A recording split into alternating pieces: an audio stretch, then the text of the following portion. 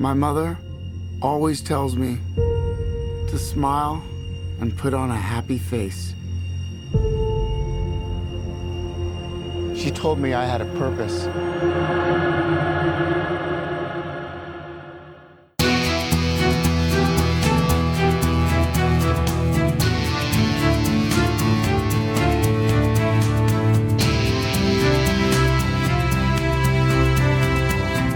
Is it just me, or is it getting crazier out there?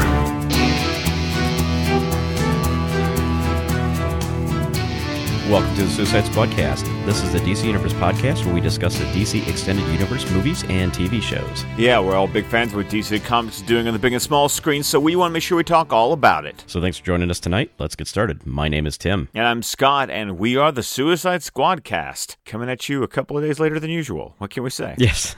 Yes. Yeah, we've had a number of issues this past week. One, I've been sick, so my voice is actually better for the first time in a while. And the second one was my equipment broke down. Like, I was not able to record. We tried doing a recording Monday for DC TV Squadcast, and I spent 2.5 hours trying to figure out what was going on, and I finally realized my equipment went bad, that it was like nothing with any of my other settings, and so I had to order some new equipment. So here we are. It's a couple of days late, but the episode will come out, just in an altered form. Yes. What can we say? Yes. Yeah. Rain or shine, we are here. We are here. One way or the other. Well, just as a reminder, we are members of the Suicide Squadcast Network. That does include DC Comics Squadcast with Chris and Jordan, Fans Without Borders with Brent and Ray, and DC TV Squadcast with the Clown Car. Apparently not with Tim this past week, yes. But hey. Yeah, and not with Jordan either. He was moving. My goodness. Yeah, he was moving, so Ray had to kind of go solo on that deal. Wow, the drama. Yes. I haven't caught up on Titans or Pennyworth yet, so I didn't know about any of this. But it's getting to that point now where I can do that 7-day free trial on Epics and probably binge all of Pennyworth at one time. So next weekend, here I come. Yeah, so I think you have to. Well, you could actually do it now because it's the 9th episode. I know. As long as it lasts until when the episode comes out next week, I'll be good to go. Yeah. And also, guys, if you would like and you'd like to help contribute to what we're doing here with this network, we would encourage you to go to patreon.com/squadcastmedia, where we post exclusive content to those who are able to help support us as a thank you. And because of my equipment failure, we were not able to record our scheduled Punisher review last Tuesday. It is now scheduled for this Tuesday coming up. But Ray and I were able to record the next episode of Fans Without Borders Plus, where we reviewed Ad Astra with Brad Pitt. Oh, okay.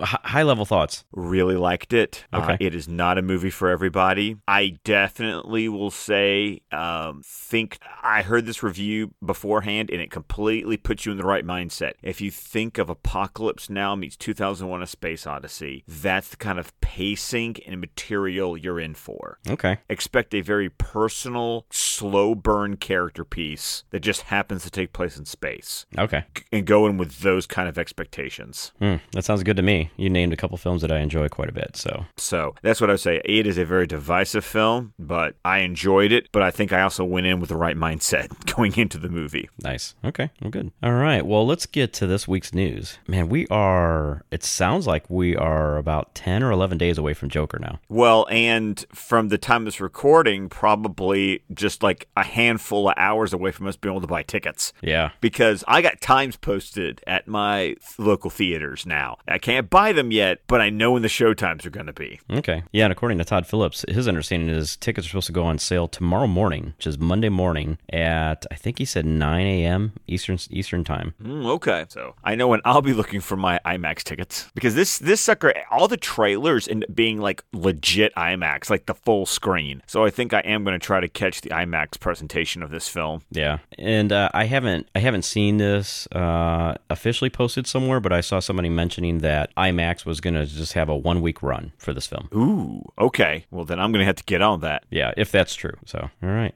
So kind of getting to that, we got some more stills from the film itself, which just just looks great, of course. Everything has just been looking fantastic here. We got our first image of Murray Franklin sitting behind a desk. Presumably, I guess this is his desk that he uses for his actual talk show. Yes, and that font behind him looks very, very familiar.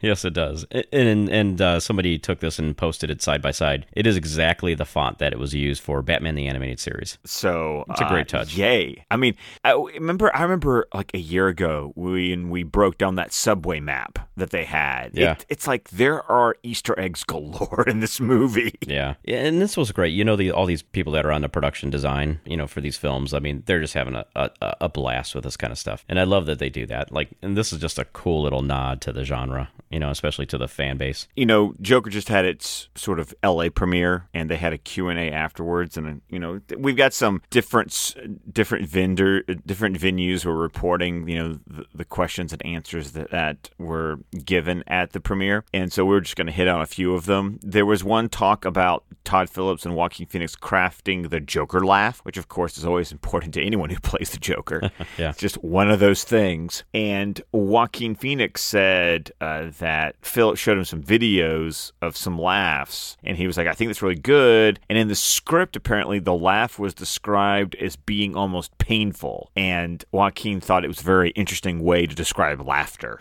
I like that. I like the way they kind of describe it. Like, I don't think I've ever heard, you know, the Joker laugh or Joker's laughter as being painful. But, man, it definitely puts you in an interesting mindset, doesn't it? It does. And then when Todd Phillips was answering the question, he referred to it as the affliction laugh. Yeah. And he said there's the laugh where he's fake laughing to be one of the guys or in the comedy club. And then apparently at some point that he is genuinely laughing at something. Yeah. And then that kind of, so basically like we see the fake laugh he puts on to try to be, quote, normal. And then I guess at some point in the film, we actually probably hear like the full blown, quote, Joker laugh. Yeah. Well, and then they went on to kind of talk about what the clinical basis of the laugh was. And we've kind of touched on this before, but we'll touch on it again here in case this is the first time you're hearing about it.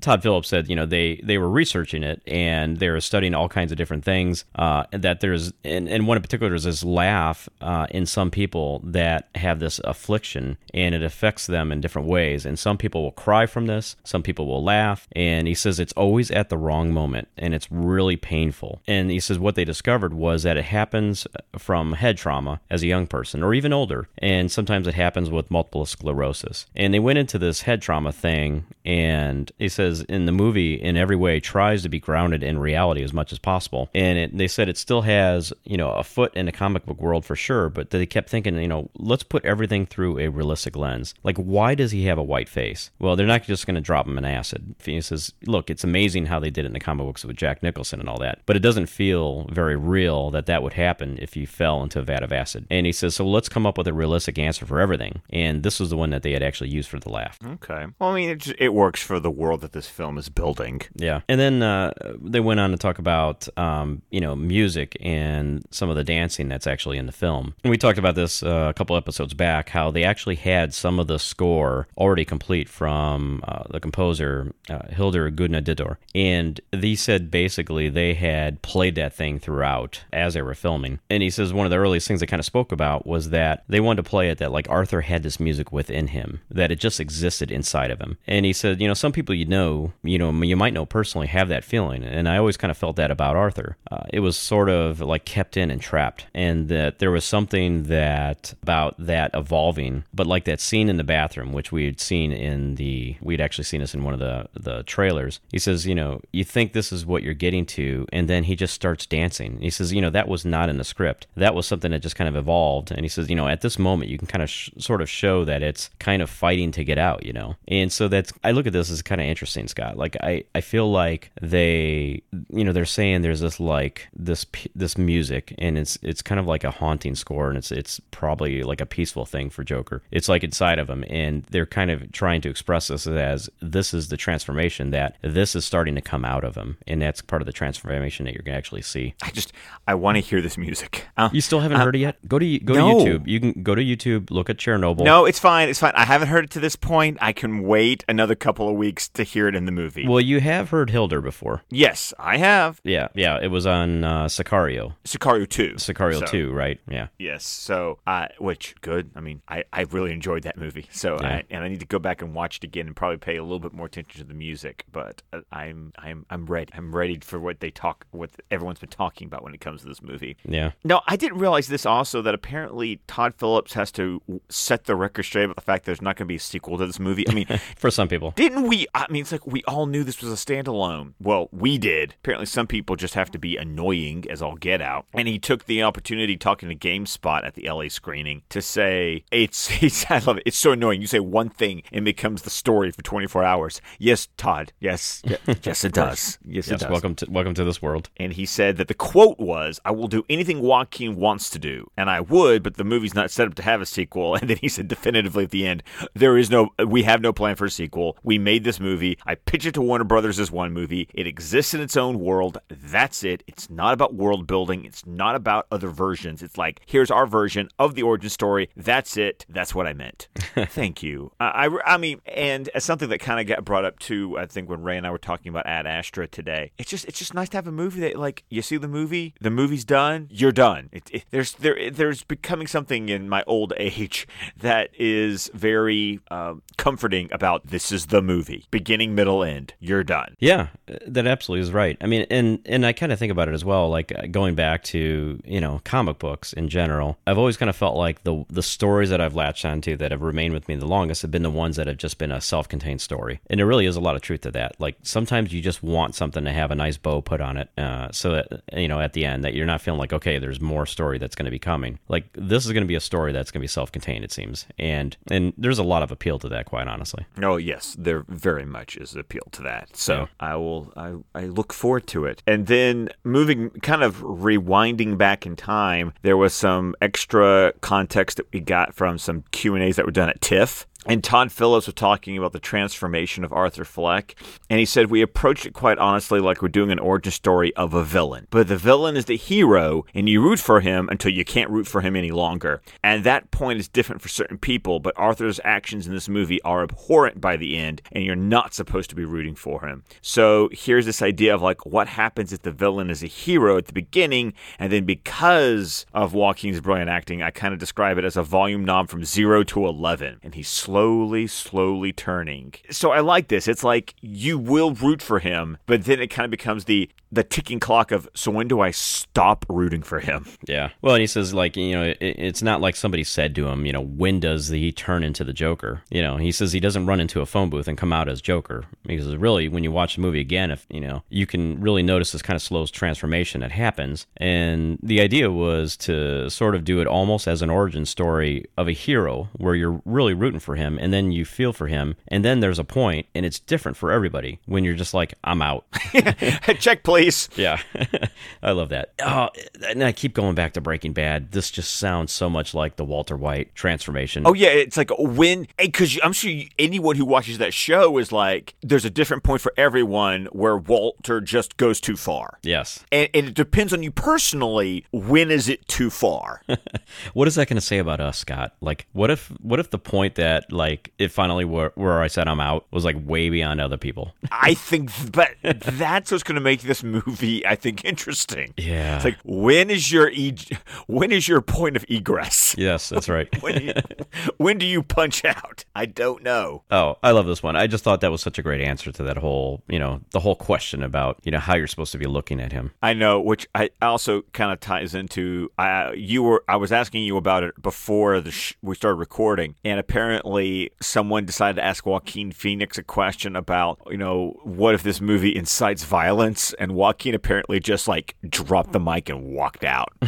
Yeah. And I'm like, I like it, because they have made it so perfectly clear that they are not advocating anything, and that you're supposed to watch this movie and find his actions abhorrent. Mm-hmm. Right. Yeah. And these are probably people asking it that certainly have not seen the film at this point. Or they're just trying to be difficult. Yeah. Trying to be controversial. Oh, man. Todd Phillips did reveal that the original first cut of the film, and when he talks about it was just basically the first time they kind of put everything all together. He says the cut was 2 hours and and 35 minutes. And he says right now it's about 2 hours and 2 minutes with the credits. And he said that, there were so many different cuts of the film. There was another interview that I watched of him talking about it, and he elaborated a little bit more. And I can't remember who it was with, but there's one over at comicbook.com. They talked about it was just the overall trimming of the fat, like the normal trimming that happens from an assembly cut to the final product. Yeah, because he said that no plot was deleted. Yeah, and that's what I mean. People are going to kind of get freaked out about it, but it sounds like, and if you listen to the way he talked about it, like this was completely his decision to do this. And he says, he watched it a few times, his first cut, and he realized, he started looking at things and goes, well, I really don't need that, and I really don't need that. And he says he's really all about keeping the thing moving and keeping it tight. And so it was,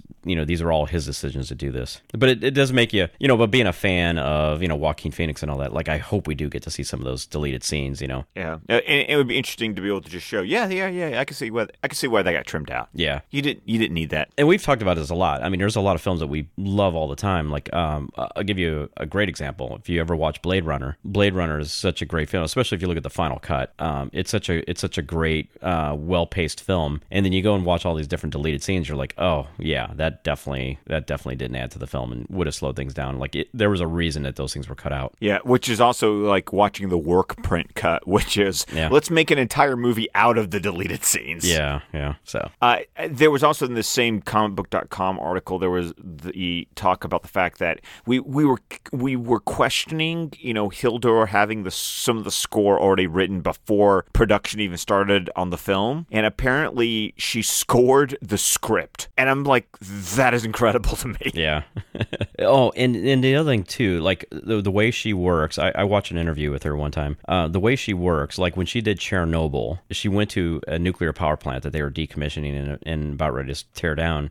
She actually just went there and hung out there for several hours and just walked around the place just to try to get a feel for it. And she basically used that as to kind of put her in the right mindset of what the score should be, so that it kind of fits with the aesthetic of what like a power plant would be. And so she said she doesn't typically do that. And then when she kind of referenced reason she doesn't do that on other films, and she didn't name the film, but she was basically alluding to Joker.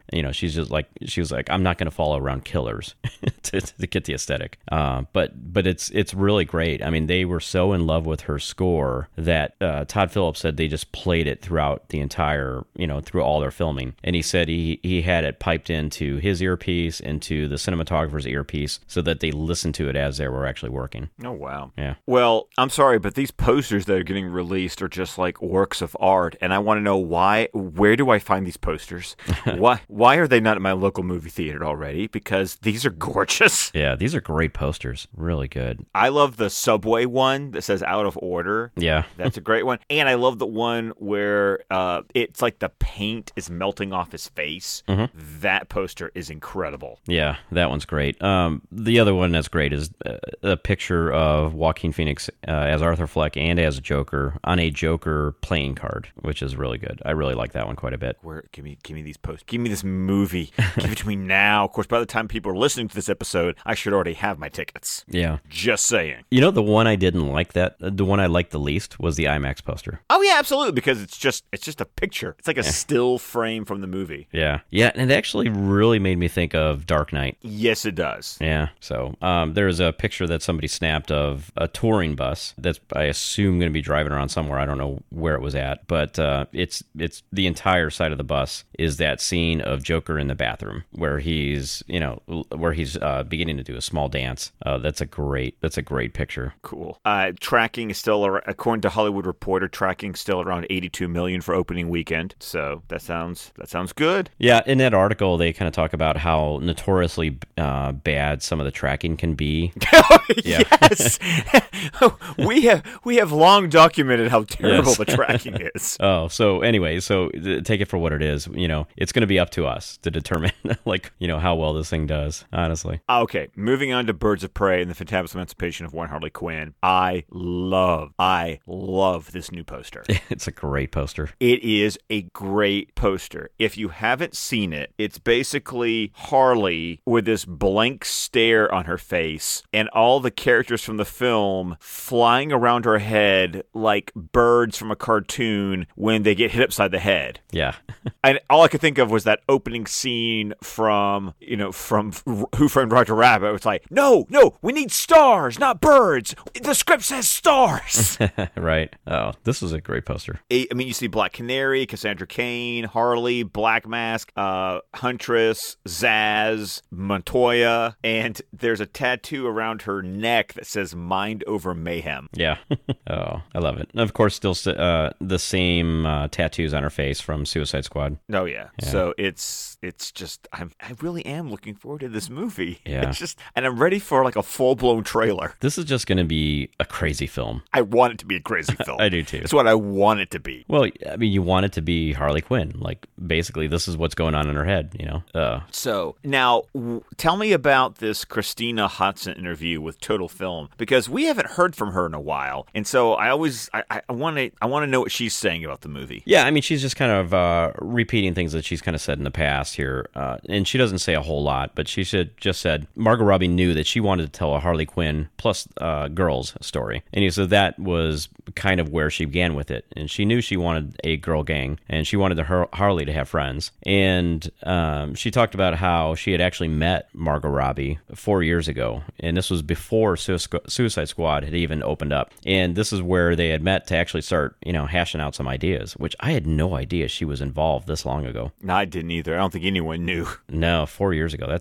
That throws out like the timeline I thought I understood about her involvement in this. And then she said Margot Robbie had naturally gravitated towards Birds of Prey, and Christina Hodson was explaining that Margot's a comic book fan, and she says obviously it's not a traditional team up. So then it was about, for her, Christina, it was about finding fun, inventive ways of doing that. And she went on to kind of compliment Warner. She says they were very supportive in terms of letting her go off leash. So okay, that's good. That's what I want. Stays that way. Let's make sure it stays that way. Right. There was a small quote from Mary Elizabeth Winstead, Huntress, in that as well, where she says, "You can expect something really fun and a bit wild and totally unique." Okay, that's what I want. That's what I want. Okay.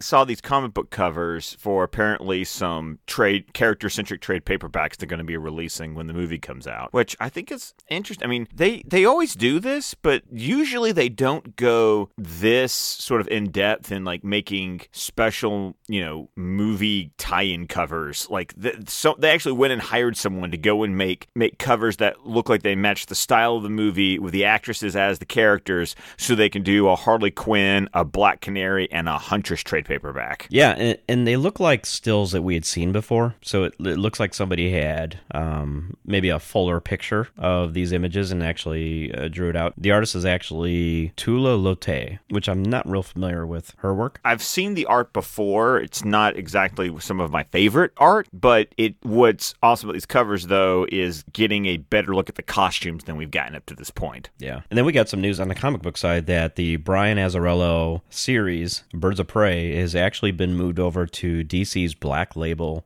imprint. Which was interesting because all the previous solicited issues had their orders canceled, and now it's going to be a Black Label book, which I would hope means that Azzarello wanted a little bit more creative freedom with the story he was telling, and or Azzarello is telling a story that DC decided they didn't want to be continuity. Because there's been some great debate about what DC Black Label has become as opposed to what it originally was supposed to be, and that, the whole, the manufactured controversy regarding Batman Damned #1 seemed to really have changed what the DC Black Label was going to be, because now it just seems like there's a whole bunch of Elseworld stories, or standalone limited series, or one-shots, or that kind of deal. Yeah. So I'm just very curious what this actually means for the book itself that's being moved to Black Label, because the fact that 2 issues were already solicited makes you think the book was already written and was already drawn. So what's changing with this book that moves it out of continuity? Yeah, it's interesting. And it kind of made me wonder about the Birds of Prey film as well. And, I know,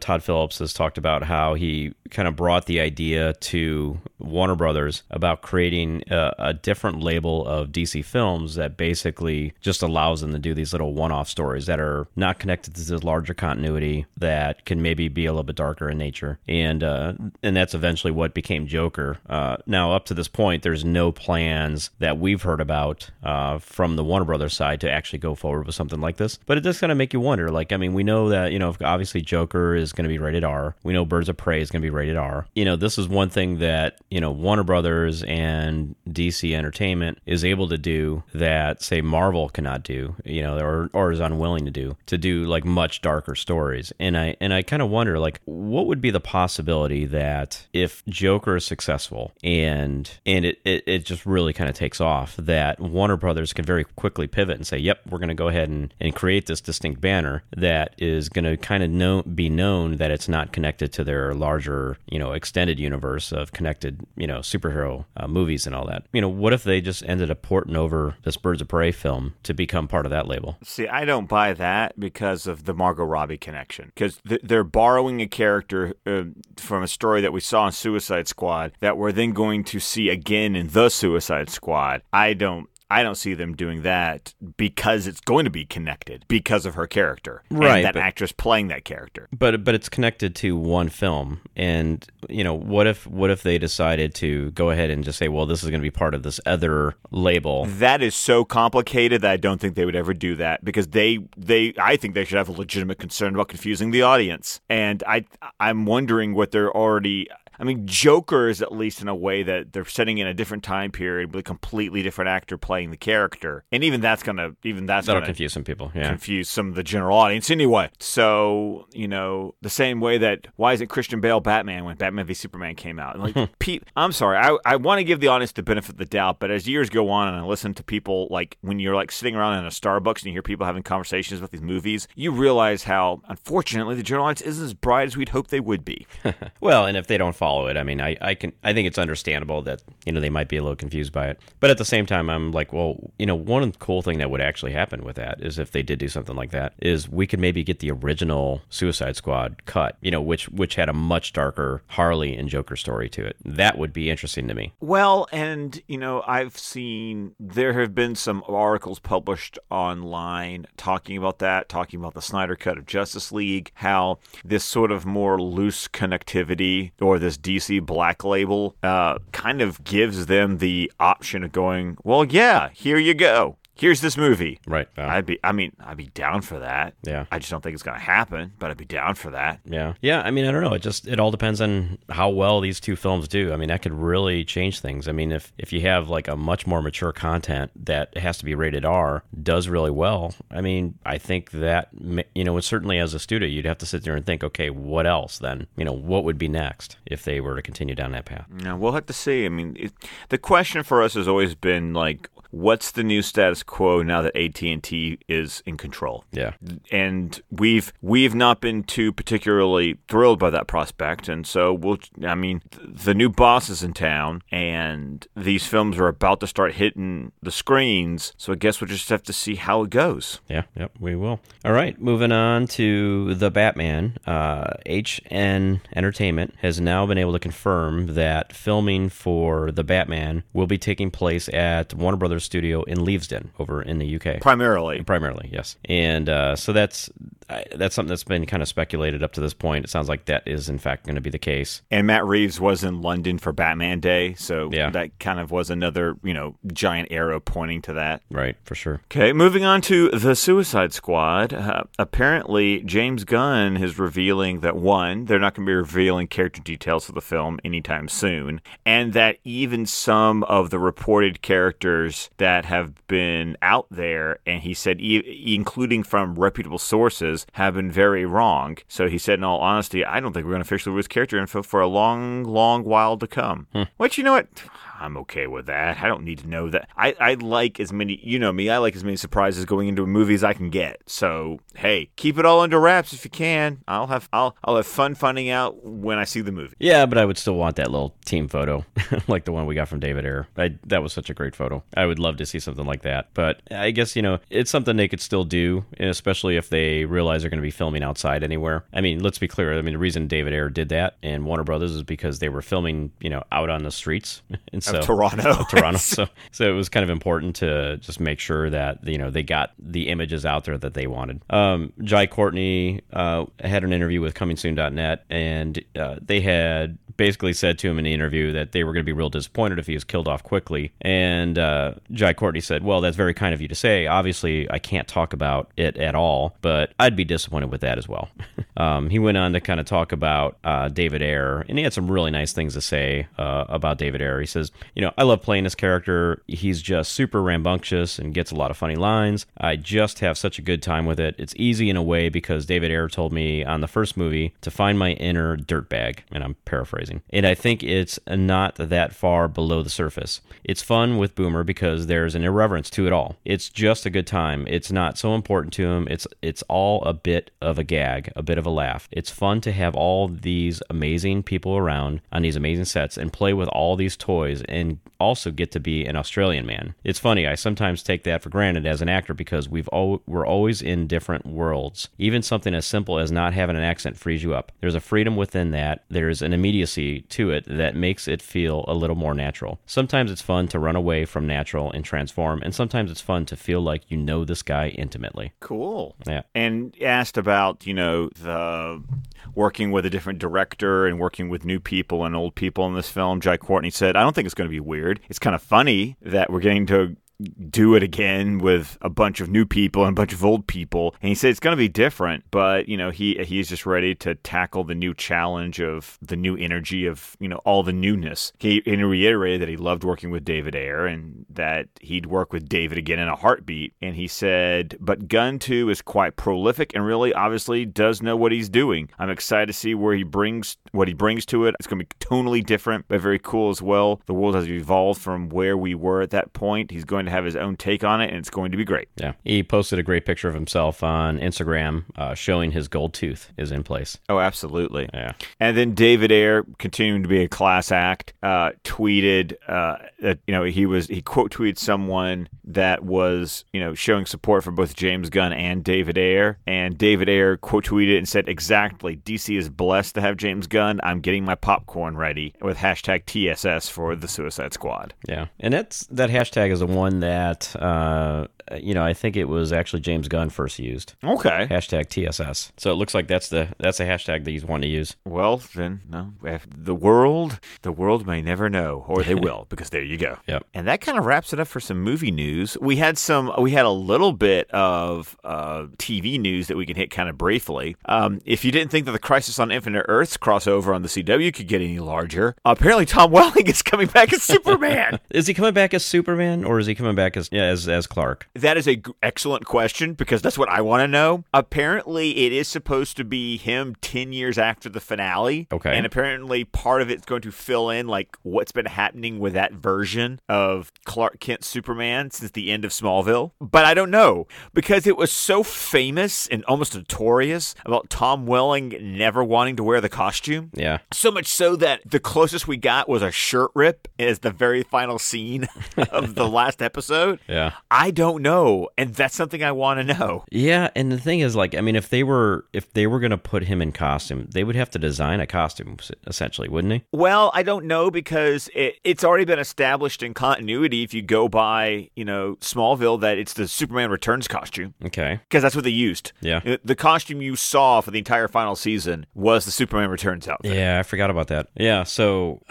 it's like, okay, would they use that same costume, or would they design something new, and would they do it just for this one appearance? It just seems like it would be a lot of money. But they're already doing Brandon Routh as Kingdom Come Superman, so they're building a costume for him. Yeah, I don't know. I just kind of feel like I could see them either going the cheap way out on this, or just being that Tom Welling was like, look, I don't want to be in a costume. If you want me back as Clark, I'll come back as Clark. I could see that happening as well. Oh yeah, I could too, but I don't know, man. It just I really do question how the fans, even the fans who love Smallville, would still react to him not being in the costume. Yeah. After all these years. I don't know. And then we also heard that Erica Durance is coming back, and I think she's coming back as Smallville Lois Lane, even though she's also now in the CW universe as oh, that's right. Yeah. Is her name Allura? Allura, yeah. So it'd be really interesting, since she's already in CW canon now as Allura on Supergirl. But this won't be the first time, because we know we've had John Wesley Shipp playing how many different versions of characters? That's true. Yeah. I mean, he's been Henry Allen, he's been Jay Garrick, and he's been Barry Allen from the 90s Flash. Yeah. So that's just going to be... I'm laughing at the idea of Kara seeing Clark with a Lois who looks exactly like her mother.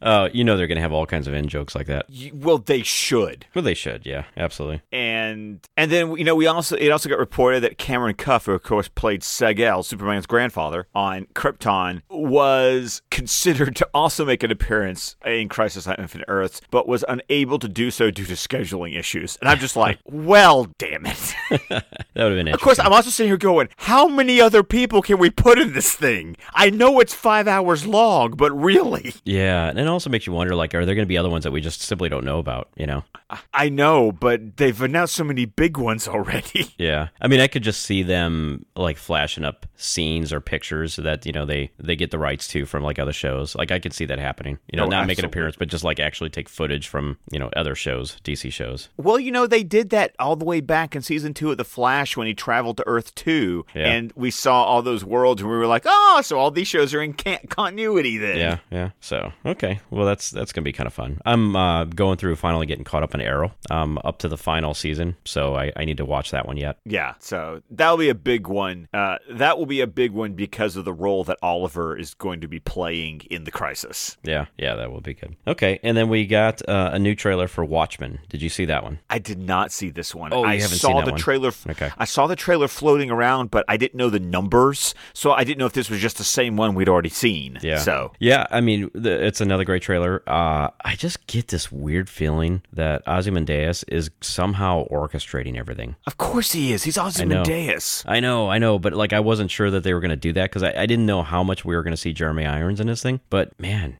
maybe that really is what's going on here. I was thinking, okay, it'd be kind of fun to have that happen, but I didn't think they were necessarily going to go there. But I just get this weird feeling that that's what's going on here. Well, if they don't do it, I would be disappointed. Yeah, we'll see. So yeah, that was another good one. Have you seen the leaked set photos of Brandon Thwaites in the Nightwing costume? No, I haven't. I saw one from a distance, kind of showing it. How's it look? No, that's the one you've seen. The one that's you see his butt, you're seeing him from the back. No, I didn't see that one. Yes, from the back, it looks like a Nightwing costume. Okay. Are you sure that one's not on purpose? That seems to be a Nightwing thing. No. Nightwing's butt is most definitely a thing. So it was a leaked photo. It was a leaked photo. Yes, okay. It was taken from a distance. Okay. Very poorly shot. Okay. But you see Nightwing's butt. Yeah. Okay. Yeah. By the way, I'm almost complete through my run through of season 1 of Titans, and I just really enjoyed the show quite a bit more now that I kind of know where the first season went. Going through the second time, I'm just really impressed with how well they did so many things in that show. So I'm going to be real curious to see which I still haven't seen first or second or third episode now, right? Yeah, third episode now, which I haven't seen the second or third episodes because I've just gotten behind. Yeah. But I can tell you that just be prepared for it kind of becomes a little bit of a different, it grows into a different show by season 2. Yeah, that's what I've heard. Yes. So I'm curious to see how that feels. All right. And then I guess that's probably about it for this week, but let's kind of talk about the cool thing that was kind of done around the world for Batman Day. Oh, yes. The bat signal was lit on 13 different landmarks across the world this past Saturday for Batman Day. Yeah. I'm surprised it's taken that long to do this. I don't know. I mean, this is the first Batman Day that I can remember that I really didn't participate in just because of, family stuff. Yeah, life stuff. Yeah. No, but I mean, they got those great things that they can project all kinds of, you see people do it all the time. They'll project messages and words and things on buildings and all that. And I'm just surprised it hasn't happened. But yeah, it's finally happened, I guess. But you notice, I don't think there was any place that was actually projecting a bat signal up into the clouds. No, not at all. It just kind of shows you it doesn't really work that well. Shh. Suspension of disbelief. Be quiet, sir. Well, didn't they? Wasn't it like Christopher Nolan actually tried to do that in one of the films? Well, in Batman Begins, you see it, and it looks all fuzzy and stuff because it was Falcone, right? Chained to a spotlight. Yeah, but yeah, that's kind of cool. I'm glad they're kind of doing that kind of thing. It's just it felt like kind of a no-brainer. Yeah, I know, really. Yeah. All right. Well, man, I think that's it for this week's podcast. Yeah. Thank you guys for listening to the much delayed episode this week. Yeah, and it's been a lot of fun. We'd love to hear from you guys, and also go out and get your tickets tomorrow morning. I know, right? Yeah. Or by the time you hear this today, or today, whenever you're listening to this episode, really, have you not gotten your tickets already? What's wrong with you? What is wrong with you? You can find us, guys, if you'd like to reach out to us at Suicide Squadcast on Twitter. You can find me on Twitter at AlanFire. You can find me at ScottDC27 on Twitter. You can also email the show at suicidesquadcast@gmail.com. We're also on Vero, Facebook, and our website, suicidesquadcast.com, where you can find the entire network of shows in one place. Yep. So anyway, guys, we'd love to hear from you. Please reach out to us. And I would say, Scott, I think that's it for this week. Sorry for the late episode, but it happens. Life equipment, it happens. Life, equipment, stuff happens. But hey, guys, go out, keep reading some DC. All right. Good advice. See you guys later. Bye.